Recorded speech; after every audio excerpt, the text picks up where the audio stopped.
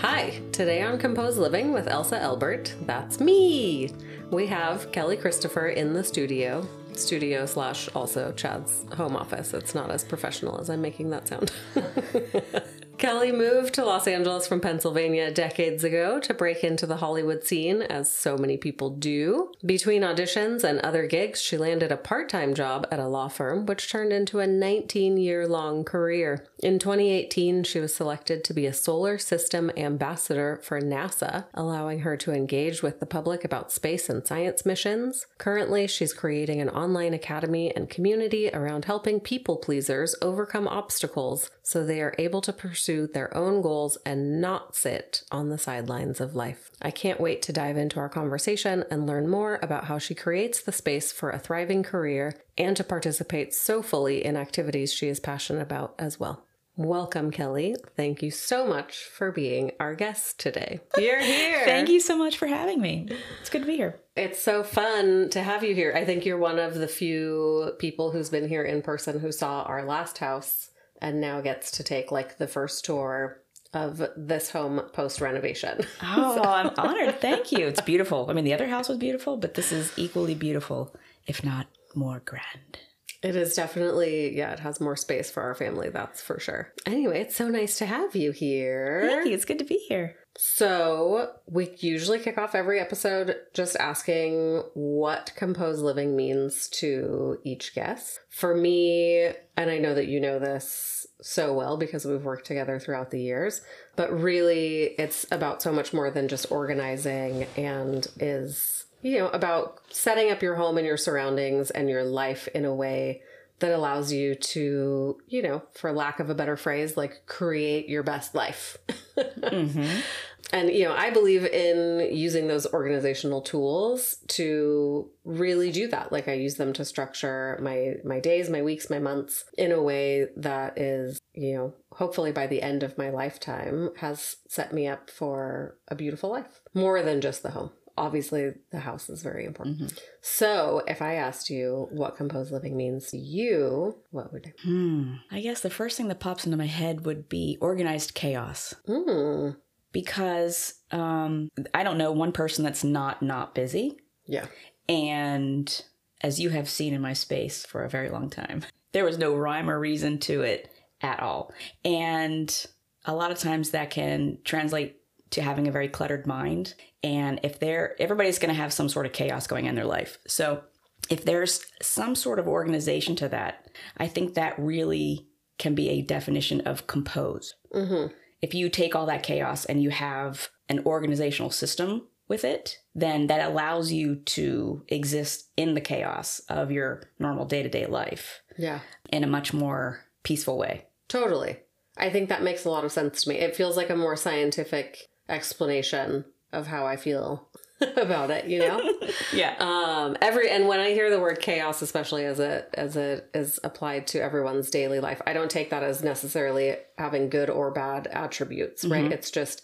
It's the same as like the word busyness. It's just this thing that exists that a lot of times is of our own doing. You know, we have so many interests and passions and friendships, and it's like you want to do 8 billion things before the end of your life, you know?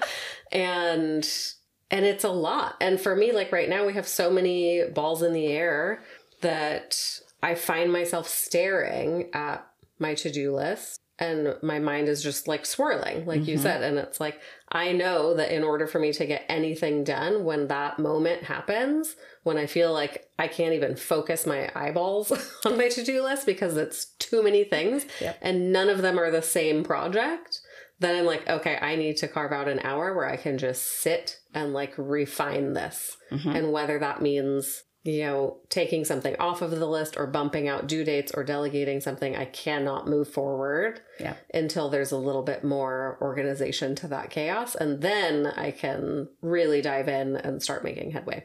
Mm-hmm. So the way you explained it makes a lot of sense to me.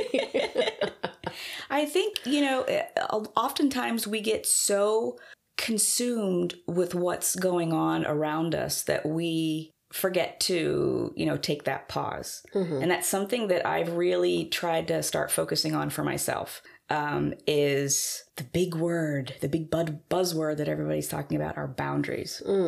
And that is something that I've really pushed to the forefront of my day-to-day life. And it's created such a happier place to have breathing room, where, here, I'll give you an example of that. Because I'm always burning the candle at both ends, and I have been doing that my entire adult life, because I have so many interests and I want to do so many things, so I'm always double and triple booked. Well, now maybe this is something that they should teach teenagers growing up in school. Oh my gosh, don't even get me started. There's so many things that they should be teaching teenagers. Right. They don't teach, they just, teenagers grow up and then you're just like thrust out into the world and you're like, here you go, figure it out. Go be an adult. Nobody teaches you how to be an adult. And some of that teaching teenagers to be an adult are, you need to make time to do your laundry. You need to make time to do your dishes. You need to make time to do those day-to-day things that are also a part of your life, not just going off and having fun all the time. And I never, weeks would go by and I'm like, oh, I am out of clean clothes. Because I never made time for that.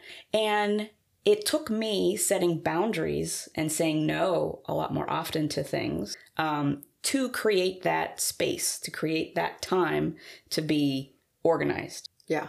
Well, and this, I think, is where people talk about organization as a form of self-care almost. Yeah. Where, like, for me, I do those chores truly as almost like a form of meditation at this point, where it's like, I just know myself and I know how my mind will respond if it's not done, right? Yeah. Like, I cannot handle an undone task.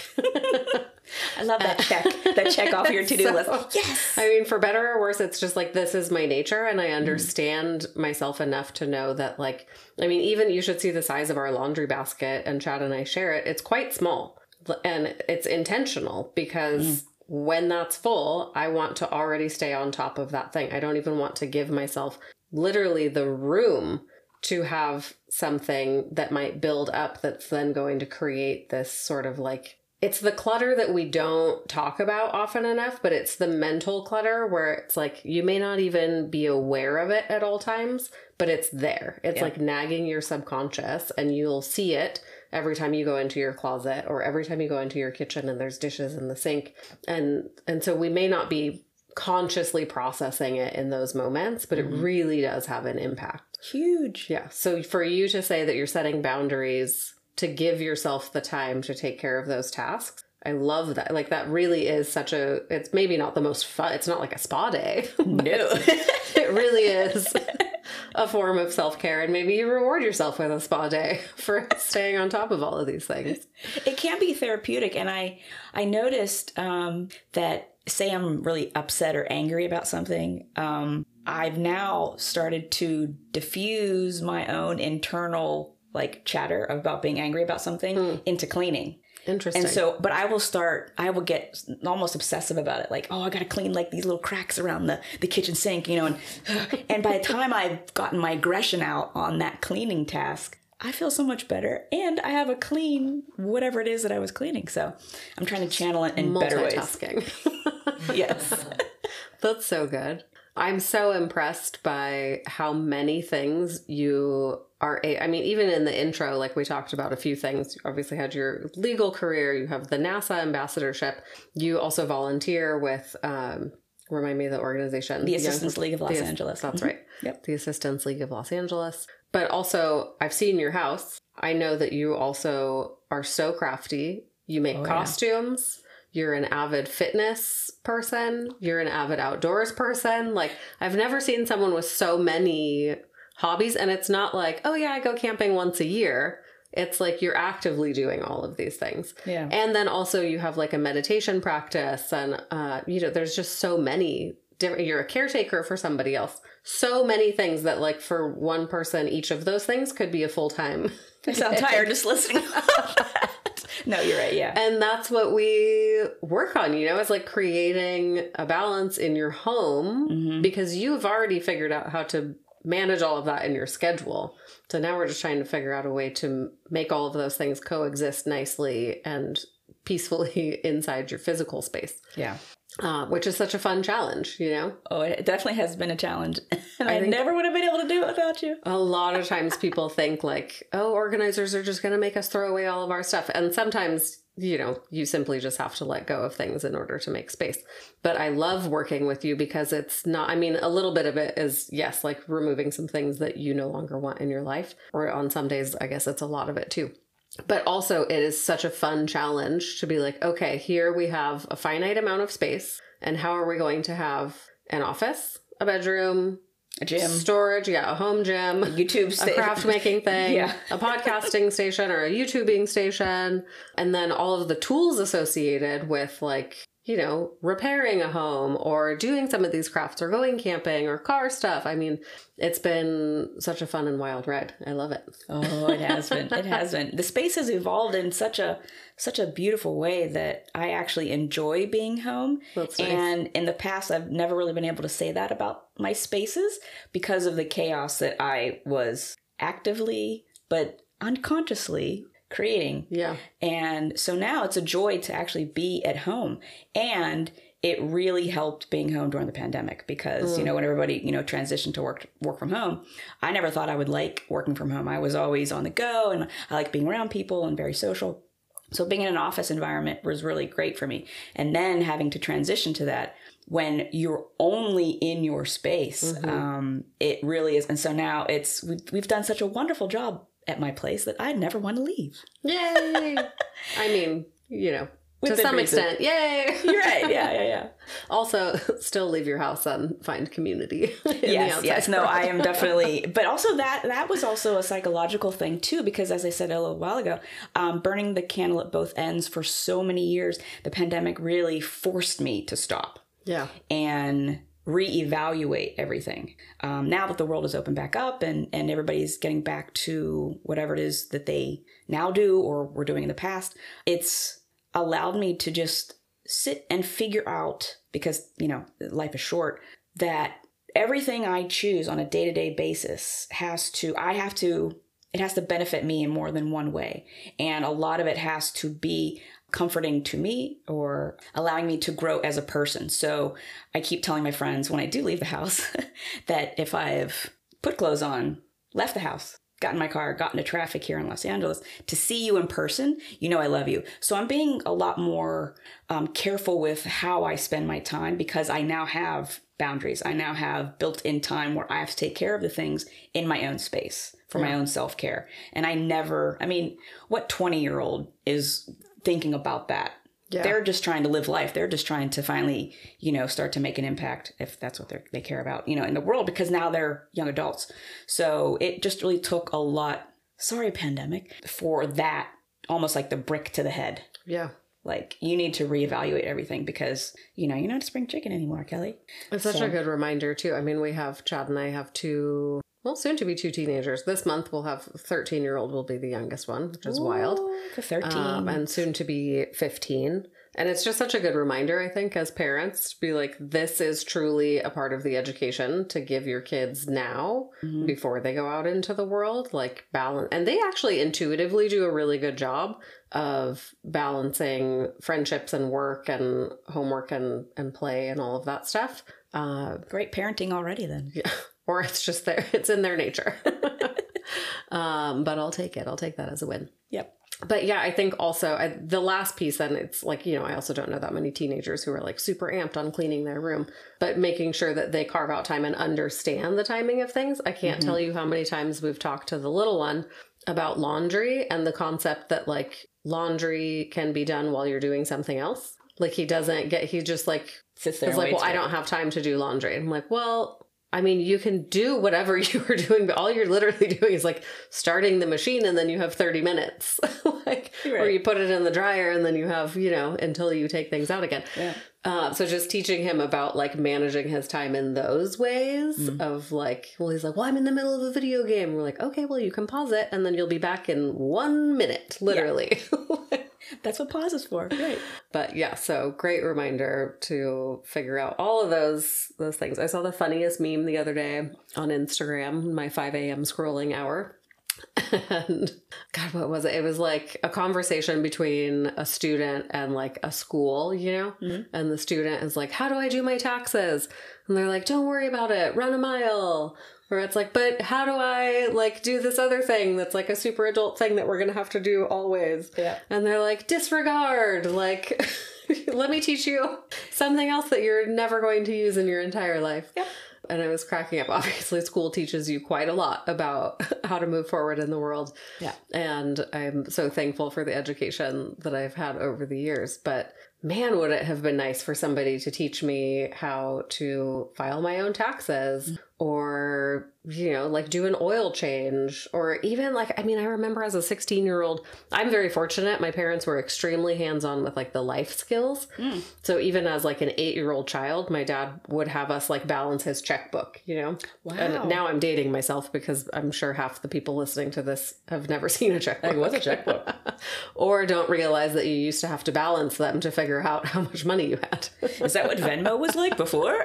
Well, there was no internet. So you didn't know how much money you had in the bank. No You cell phones, literally internet, had to write it down with a pencil. Yeah. But I loved this task. And if he went to the ATM, it was like, you know, that was our job was, okay, you go to the ATM and you figure out how to take out money and do all of those things. Oh, that's So we wonderful. learned these like seemingly trivial life skills. But now I'm so grateful for them because when I was an adult and moved out, I actually was not even an adult. I was 16 when I moved out of our house. So I was living on my own and I knew how to put gas in my car and I knew how to check the oil and I knew how to refill it if it needed some, like just these little things like checking the air in your tire. Right. But I remember when we were teenagers in high school and one of my girlfriends whose parents were not as hands-on, they just gave her a car and the keys. She was like that girl in high school, you know, like she was so beautiful and like athletic. Everyone loved her and she was like well off and just like had this like the car everybody wanted, you know, the Toyota Celica of the 90s. Oh, yeah. So hot. I remember a good Celica. Uh-huh. And she went to a gas station and she put diesel in it because she had literally no one ever taught her How far did to she put get gas before the engine just was like in a ka-kunk? car. And I was like, what? I don't even understand how that happens. Right. Anyway, it's the small things in life. Everybody's perspective is definitely different. Oh my God. I feel so bad. So sorry, Celica. Oh, God, I wanted that car so bad. And it's funny, I'm like not even a car person, but whatever. The car I bought when I was 17 years old is still sitting in our driveway. Is it really? It's Lillian's car now. That's amazing. Oh, I love to hold on to things as well too. I've never been a person that, you know, would just get something that was trendy. This is how I follow trends. 2 to 3 years after the trend is completely over, then I'm into it. Yeah. A few times I've tried to do something trendy while the trend was happening, and the moment I did whatever it was, piece of clothing or hairstyle or something, I immediately felt like I wasn't myself. That I was just trying to fit into a mold. And one thing about Kelly is she has never fit into anybody else's mold. That's for sure. To the detriment of my parents. Yeah, I'm not a fan of the trends. I think even with like electronics, I'm such a late adopter. Now I've just acknowledged it as like, I'm going to let the rest of the world figure out all the kinks in this situation. And when it's confirmed that we are all collectively moving in this direction, then I will hop on board. Yep. Then there's no other option. And that's it. Yeah. And then with fashion and all of that, I mean, it's just not for me. Like I can't keep up. It's also like not a huge passion of mine. I think some people do such a beautiful job of like, that's their form of expression. And I mean, I guess also that is my form of expression, but I'm a much more minimalist person. So that's how I am expressing myself in my uniform of things that are black and white. Yeah, The I'm trying to occasional simple gray. things down too. Yeah, because it was just, I mean, as a kid growing up, my mom's like, what's your favorite color? And I'm like, plaid. All the colors. All the colors. I can't pick Rainbows. one. You're putting me in a box if I pick one. Nobody ever guesses my favorite color. What would you guess? It's like, how would you even know? You Yeah, know? how would I know? I How don't would know. you know? Just what do you think, Adriana? Yeah, I feel like you wear a lot of black and white. It's not, those are Green? no, but I love all the colors. My initial instinct was going to say some form of yellow, but Yeah, I what used is to it? hate yellow. Now it's grown on me. Lavender. really? Yeah. Anything in the purple fam. It's such Love a it. calming color. I mean, Yeah. like in the lavender specifically. It's so beautiful. But also like sterling roses, gorgeous, one of my favorite flowers. the lavender plant itself, the scent, all of it. I'm very into it. Yeah, the purples and the But lavenders. I don't think I own anything purple, like clothes-wise. And that's good. You can enjoy it in another form, but you don't have to be blanketed with it and everything around you being that color. We do have a lot of amethyst crystals, I guess. I just popped one in our refrigerator the other day. Oh, I love crystals. Somebody told me that it encourages healthy eating habits to have an amethyst in your fridge. So whether or not it's true, my mind is now convinced that it is. And it's a visual reminder every time I open the door. Plus, it's pretty. It's all energy. Yeah. So when we do my kitchen next, gotta throw an don't be amethyst in surprised. You'll see a whole shelf with amethyst crystals. That's my birthstone too. So. Oh, really? What month is February? May? February. On to the next question. Yeah. If there was a word or a feeling or something that you wanted to feel or experience this year, or like something that you're working towards, what would that word? Clarity. Yeah, I picked that at the end of last year for 2023. One of my business coaches, she always, everybody's doing, New Year's resolutions, but what I've started doing is I pick a word that I want to represent the year. So this is probably like the second or third year I've done that. So definitely clarity. And again, going back to the pandemic, I needed to really start to simplify and create this clarity around what it is I wanted to spend my energy and time moving forward. Because I do have so many interests, I can get very watered down with doing a little here, a little here, a little here, a little here. But when you get to a certain point in your life, you have to think, okay, so I've put in all this time and energy. What do I have to show for it? Not necessarily to be flashy and show off to everybody else, like, oh, look at me, I have X, Y, Z, but something that's going to give you a sense of peace or happiness. And because I have so many different interests, the NASA thing, the legal thing, I'm also, an actress in Hollywood. It can split you off into a lot of different areas. And when I look back at all the decisions that I've made, I want there to be more simplicity and more thought in how I approach everything moving forward. I've done the chaotic thing. I've done the burning the candle at both ends for so long. And now I want to simplify. I want there to be more clarity in my intentions in all avenues. I want to be intentional with my skincare because, as your skin ages, you have to be more aware of that. I want to be more intentional in how I want to look and feel in my own skin.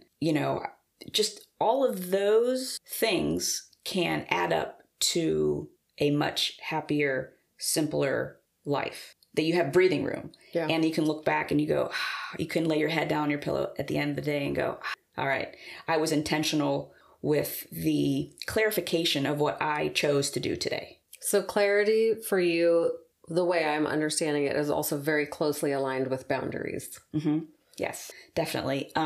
Because when you set boundaries, being a people pleaser, recovering people pleaser that I am, that term really, a lot of people haven't used it for many years, and now it's starting to really come out. And, there are a lot of reasons why, us people pleasers operate the way we do. And usually it comes from, you want to make the other person happy. And a lot of it starts with childhood and how, who the people you had around you and whether or not you felt whether you needed to feel safe. So you were, very accommodating to everybody else around you. And a lot of times that also, as an adult, that will dictate what your self-worth is. Mm-hmm.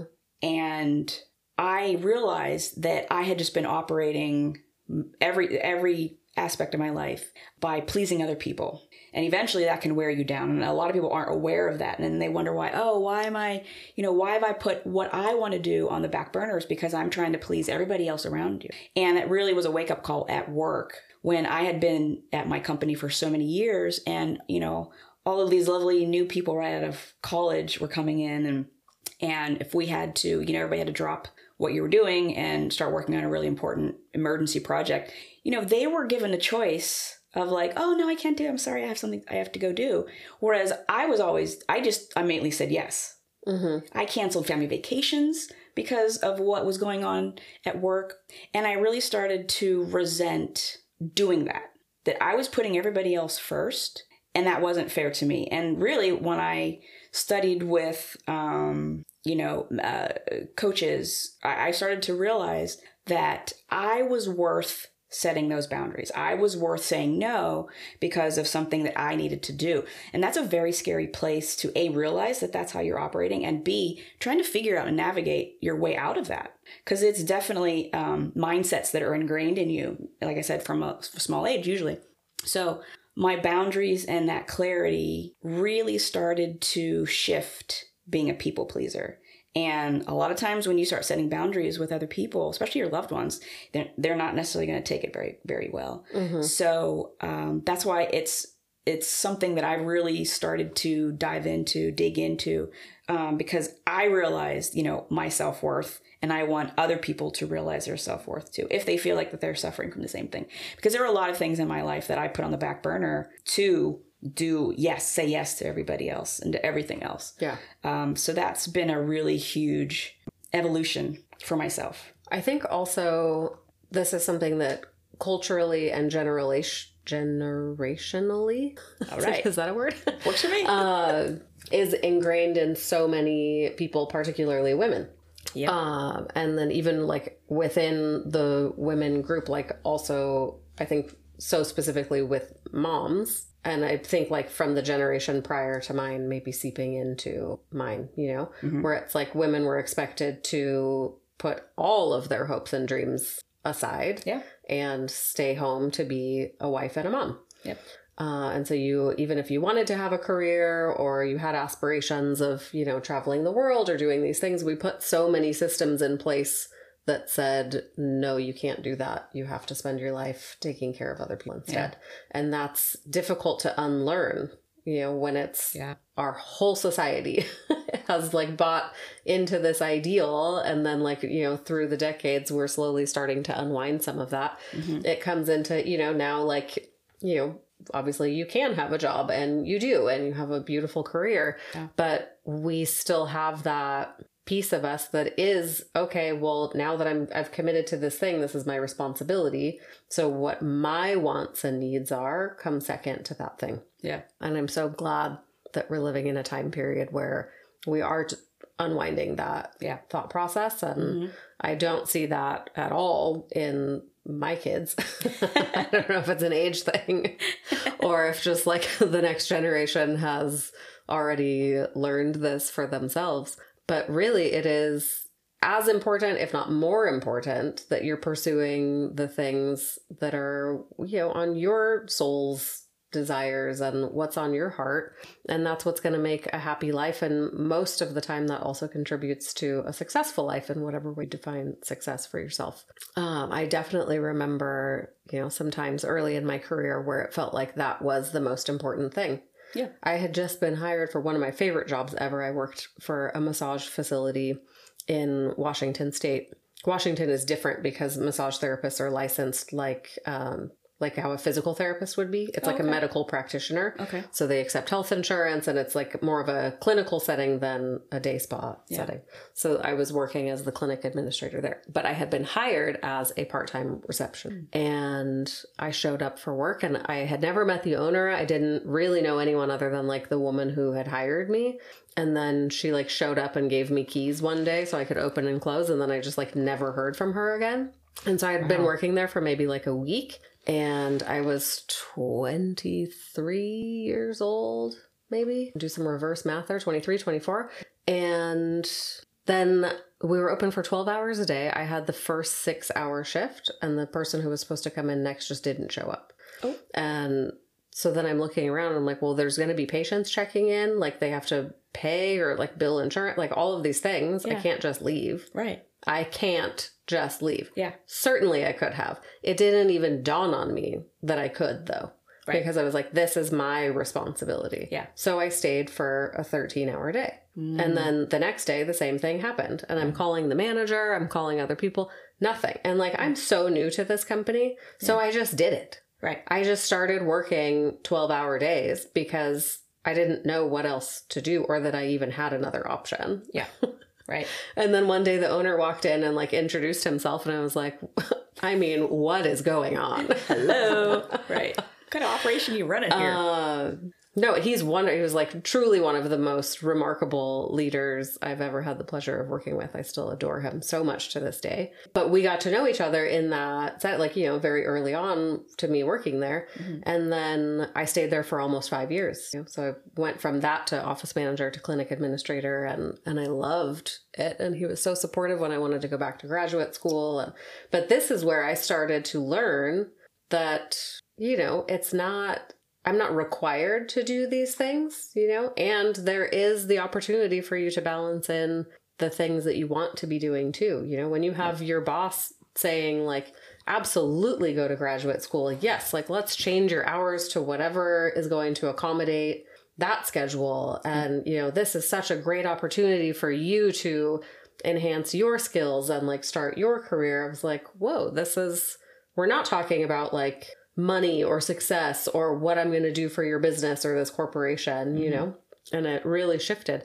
That's also essentially what I studied in grad school, was organizational leadership and how to help people find their path through their career. Like, what are their skills? What's their innate passion?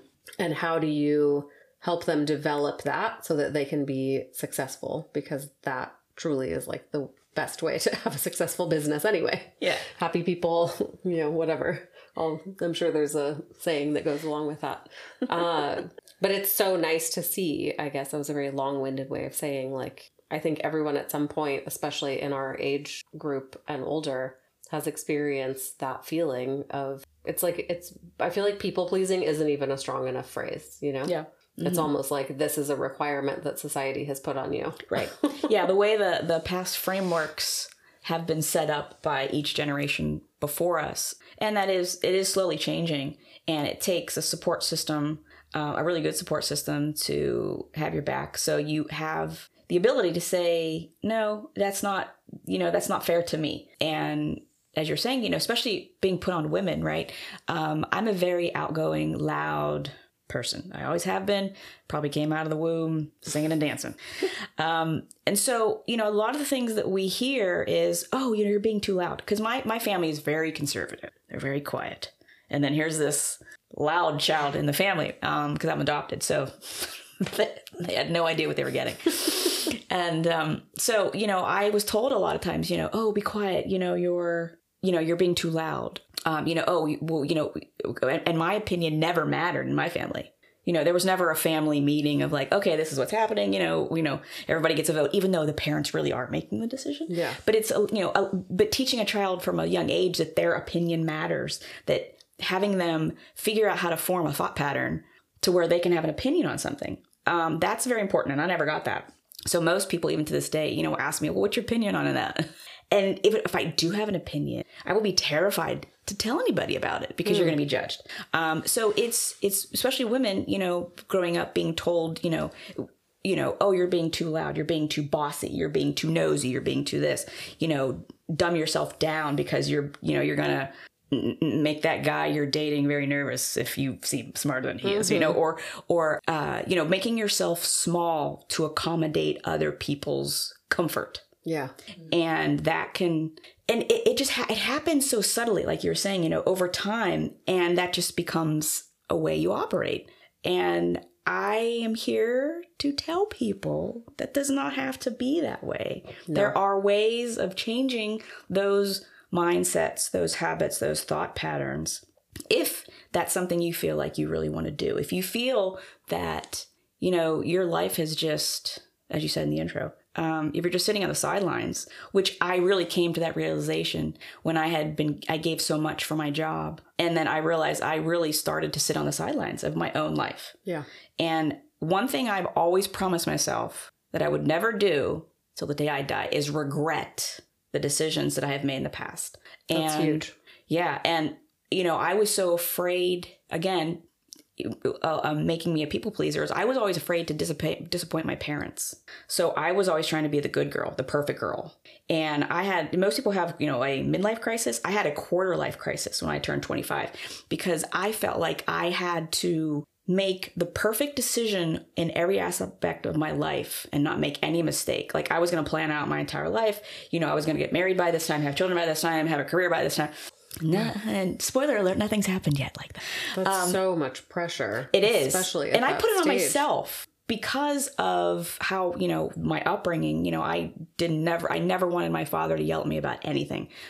He's a loving person, but his bark, whew, it was tough. So, that was a real eye-opening time for me. And I'll be the first person to tell you now at this point, it's okay to make mistakes. There really aren't mistakes. You either learn the lesson or you were successful at whatever you were trying. Yeah. So everybody should never be worried about, oh, is that the right decision? Is that the right decision? Because that can just put you into a tailspin. And then what you end up doing is putting yourself on the sidelines like I did, because I was afraid of moving to California was a huge decision for me. And I was so determined to get here that everything came secondary, family, boyfriends, you name it.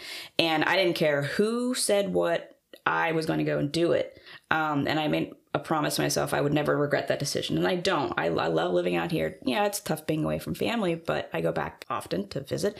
But I was so afraid of making those mistakes. Like, oh, should I leave my job? I mean, I've been there forever now because I was terrified to leave. Yeah. But now I'm coming to the point of, well, there's so much more to experience in the world. And I don't want to miss a moment of it. But, having that pressure taken off of myself, that I don't have to worry about, oh, I'm going to go try this and oh, it failed. Well, at least I tried it. Yeah. At least I moved to California. I didn't, I didn't want to ever regret not trying it. Yeah. So I think that's a really huge, life lesson in that, having the clarity is going back to what we were talking about, having that clarity of, it's okay to make mistakes. It's okay to try something and keep doing it, because with all the sports and awards that I won growing up, practice really does make perfect. So the longer you try at something, yeah, everybody sucks when they start something. It's absolutely impossible not to suck at something you try for the very first time. Well, if a little baby walks for the first time and they fall down, are they just going to lay on the floor for the rest of their life? No, you got to keep doing it. And that translates to every single thing that we try to do: cooking, dating, swimming. I mean, you name it. My dad used to tell us that there will always be someone better than you at this thing, and there will always be someone less talented than you at this thing. Yeah. So it's like that, I think, has relieved so much pressure from me from ever feeling the need for things to be perfect. Yeah. Where it's like, even if I became like the greatest fill in the blank of all time, someone eventually will come on and do it better. Right. Right. And then there will also be people who don't have that skill set. And so it's just like, it's not a competition. It doesn't really matter if you're, super successful in the beginning or if you pivot and change direction altogether. Right. I think there's so many decisions in life that we treat as though they are completely final. Yeah. Once I make this choice, there's no going back. So it has to work. It's like, it's such a false sense of this crazy amount of pressure. Yeah. Where truly it's like, you could have just moved to California, and then if you didn't like it, guess what? You get to go home. You can move back, or you could move somewhere else. Yeah. Like, right. If you date someone and it doesn't work out, that's okay. Because, there's just one person out of 8 billion people on the planet that's like your person. Yeah. So why it's like so much pressure to be like, oh my gosh, well, I didn't find my human by the time I was 25. It's like, okay, I mean, I didn't meet Chad until I was a lot older than that. Yeah. And I'm happy I did when I did. And hopefully that means we have, 100 years together, however long people are going to live by then. Isn't the phrase, there's nothing is permanent except for death and taxes? Or what was the phrase? Something like that, right? Nothing is guaranteed. Yeah, that's it. Except for those two things, right? Those are definitely two things. Yeah. You said something about making yourself small to make other people feel comfortable. I think that's such a powerful thing to like really let people sit with, because it does come up, I think, often in life, like these opportunities to do what you want and what's on your heart, or an opportunity to make yourself small to make other people feel comfortable. Yeah. And it's just, in my opinion, like, what a terrible way to live life. I feel like you would just regret almost everything, or resentment starts to build, or just, a deep sense of unhappiness. I'm like, I don't want that for anybody's life. But Chad came home the other day he'd taken the boys to play pickleball. And Lincoln is the one who's like the athlete. He's on the football team and all the things. Hayes is obsessed with Lincoln. So, because he's the younger, the younger brother. And Hayes is naturally very gifted at racket sports, like tennis, even at golf. Like he just picks it up and he's so natural at it. Oh, great. And hopefully the kids never listen to this. I would say better than Lincoln at these particular sports. Yeah. Lincoln has a million things where he really excels, but this is like one area where the younger brother is, has more of a natural talent than the older brother. And Chad came home and he said Hayes started playing worse because he saw how frustrated Lincoln was getting that he was beating him. And I looked at him and I said exactly that. I said, don't ever make yourself small to make somebody else feel better about who they are. Nice. And, because that's like, it's, first of all, how sweet. Like he really does love his older brother. But, like you can't, if that becomes a pattern and then you go through the rest of your life finding these moments where it's like, here's someone I care about or someone who's in a position of authority and they seem uncomfortable at my thriving in this area, then you're just going to stop thriving throughout your whole life. Right. Yeah, it starts a cycle that most people don't realize are happening. And a lot of times when we're people pleasing, not to get scientific, but you get that dopamine hit when someone's like, "Oh, you're amazing. Good job." And over and over and over and over, you keep wanting those small dopamine hits, right? So it becomes an addiction. It's literally how we train animals. Right. Yeah. Right, with little treats like, oh, you do spin. Oh, good puppy. Yeah. Right. And so that's another reason why, biologically, we can fall into those patterns, those cycles. But that's so sweet that I know. When you look up to an older sibling, I looked up to my sister. I thought she was the greatest thing because she was like the fashion plate. She was the popular one. She was gorgeous, beautiful blue eyes, beautiful hair. And she had like these cool friends. I wanted to do everything that she wanted to do. Like her. And she was like, will you get this annoying girl away from, like, I was the annoying little sister, right? What's the age difference between the two of you? 5 years. Interesting. And, back in the 80s. Yeah. She had the feather hair and the Jordache jeans. But I just thought she wanted basically nothing to do with me because I was like the loud, Also, that sister. 5-year gap is like quite significant at certain times in childhood. Like, where one of you has moved into high school and the other might be finishing like elementary school still. You know, it's like such a vast difference in what's going on. I mean, I wanted to do all of the same things that my older brother was doing, It's like I wanted to hang out with his friends. I wanted to go to their parties, all the things. Yeah. And then same, my younger brother he was just the little troublemaker. Like he'd be the little pest that like shows up everywhere. Yeah. And she was the black sheep of the family. Into trouble and he like rats you out to the parents, you know?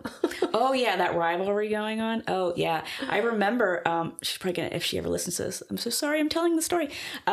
So, my family was very upset that I moved to California and, my sister and I got closer as we became adults. I was 21, 22 when I moved here. And so she was really upset that I was leaving. So we decided to do a secret photo shoot for my parents, or our parents, the day before I got on the plane. And I have really sensitive hearing and, she's blown her hearing out, loud concerts and music over the years. So we used to fight in the car about, how loud the music was when it was just the two of us, because she felt like I'm the older sister. I'm in charge of the stereo. And I'd be like, but my poor little ears are bleeding. So we would fight, louder, softer. And so on the way to this photo shoot, our hair's all done and makeup and stuff. We're at a stoplight and, we're fighting over this. And it really was, we got into a fist fight at the stoplight because what it really was, it was the emotion of her, losing a sister basically because I was moving all the way across the country. And so, we had to like clear up our tears and everything else by the time we got to the shoot. But every time I see that picture, I remember that, that day before of that emotion. Mm-hmm. And that was how it was coming out because she was like, oh, you're my little sister and I love you. You're my best friend. And sometimes I still have like that childhood trauma scar of like, you didn't want to have anything to do with me. What are you talking about? Right. But I know I love her dearly and, and she's a, I'm very close with my sister. But it's just that aspect of that emotion and seeing in her what I thought I wanted to be as well too, because you have to go by those role models, right? And my mom was so conservative and I clearly was not, and neither was my sister. And her being the black sheep of the family, like she snuck out to go roller skating with her friends. Like I thought she was like a badass. But I was the exact opposite. I wanted to be like the perfect little good Catholic girl to my parents, because I saw what happened when she was sneaking out and smoking and doing all that stuff. So that really probably was early start of, I want to be perfect. I want to be, just like her, even though she's not perfect, but I got praise for being the perfect one, where she got yelled at all the time. I'm like racking my brain trying to think if I viewed somebody as a role model in my childhood. I don't think so. Is that weird? No. Does everybody feel like I don't know. We need to do like a poll. If you're listening to this, please write in the comments if you had a role model or not as a child. I think I looked to, I'm quite different from both of my siblings. And I think now I very much, have a different relationship with them. Like, especially with my younger brother, Anton, I'm constantly learning from him and look to him for guidance on, how to just be a better human. Yeah. And I'm so grateful for that. But as a child, I was rebellious, but it wasn't because I wanted to break rules. It was because I felt like I was living in a box that wasn't mine. Yeah. Like I was surrounded by rules that made no sense for who I was as a person. Like I never wanted to be someone who was like in trouble. It's like, I was a typical teenager, I think, in a lot of ways, but I felt so constrained by like, it was like, this isn't my life. Right. And it led to so many problems through childhood and adolescence and into my 20s, where it was just like, when you always have that feeling of like, this just isn't for me. Like, I don't understand why this is what I have to do every day, or like, why am I here? And so looking around me, it wasn't like, I didn't look at my mom and think, this is a role model for my life. She was a stay-at-home mom, and that wasn't ever my passion. I didn't even think really that I would have kids ever. It wasn't something that like I had thought about in the way that so many people do. And then, I love all of my friends, but you might not have, I don't think a lot of people look at it specifically the term of role model, but, because as you're a kid, as you get older, as a teenager, you can take influence from a lot of different aspects, because you're trying to figure out who you are in general, right? So you may like an aspect from this person, you may like an aspect from that person. So if you feel you don't have a specific person that was for you, it could have been you were taking it from different areas. I think for me it was books. Yeah. Either authors themselves or the stories that they wrote. And I was an avid reader. I still am to this day. But even somewhat like it was freedom was what I wanted. Yeah. And so I became obsessed with people like Jim Morrison or Jack Kerouac. Yeah. These people who like in their time, especially like reading On the Road as a teenager who is craving independence. Like here's this story of somebody going out and like just exploring for the sake of exploring and seeing the world and meeting people and like doing all of these, like it just sounded so free and so ideal to me at that time. And I think there's countless other stories that are very similar. And I think that's what, like, I really just dug into those experiences as a way of like living vicariously until I could one day recreate that feeling in a way that made sense for me. I'm not going to like, start hopping on train cars and drinking like a jug of wine by myself, but life's short. Who knows? Sure sounded fun at the time. Yeah. Oh man. Clarity and boundaries. So good. What's happening with the people pleasing platform of community and education? So are you working with like individual clients? Are you doing more like group sessions? Both? Yeah, I work with, I'm starting to work with, individuals, first. And, I try to create, sort of like a framework for them. First, you have to sit with them and identify, what it is that they would like change for in their life. And then once you figure out, where they're coming from and they identify where they're coming from, I'm really about people discovering it for themselves. I'm just sort of like the conduit, the guide, someone to sort of show them a way.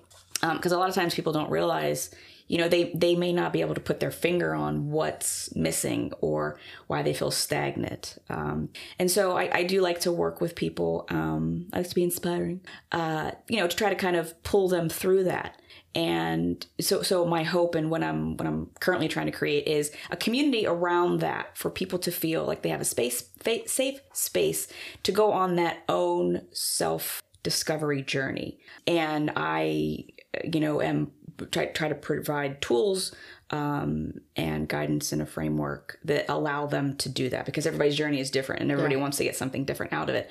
And they're coming from a different, everybody's from all walks of life and coming from different vantage points. So yeah, I really do want to create a community around that. So it's something we can talk about openly. And I'm in the process of creating sort of course, which I have, I like to think very far and ahead, and I have to scale back down. So creating a course that will walk people through that, but then also creating this academy where I don't just leave it up to, adults. I want to start, engaging with teenagers. Cool. Where it starts, right? And try to head it off the path. That's so great. That's the larger vision of it.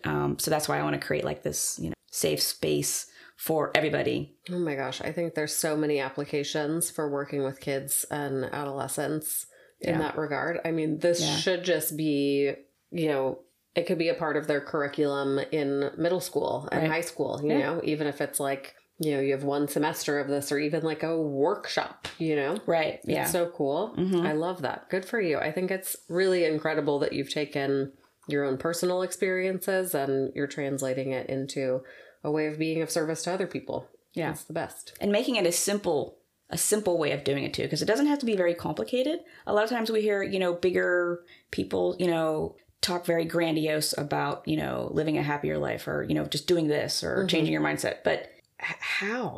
And with being an ambassador for NASA, I do work a lot with kids, but my specialty with that is, we have access to the engineers and the scientists at NASA, and, they give us all their technical data and jargon about missions and stuff.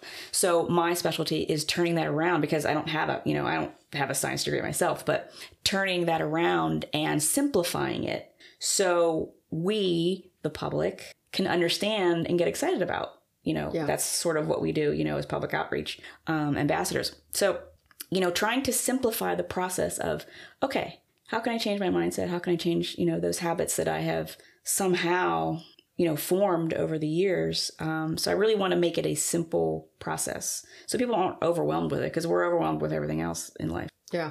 That's just another way that clarity is coming into your life. Yep. How cool. Definitely. That's so awesome. Well, thank you. Thank you so much for being on the podcast. My pleasure. Thank you for having me. Love this conversation. I always love chatting with you. Yes, same. Thank you so much for listening to this conversation with Kelly Christopher. I hope that you get a little bit of clarity for yourself after hearing our conversation. If you want to learn how to work with her as a people pleaser, we will put all of her contact info in the show notes. And follow, subscribe, share. Take this link, copy it, send it to everyone you've ever met in your entire life. And thank you so much for listening. We'll chat next week.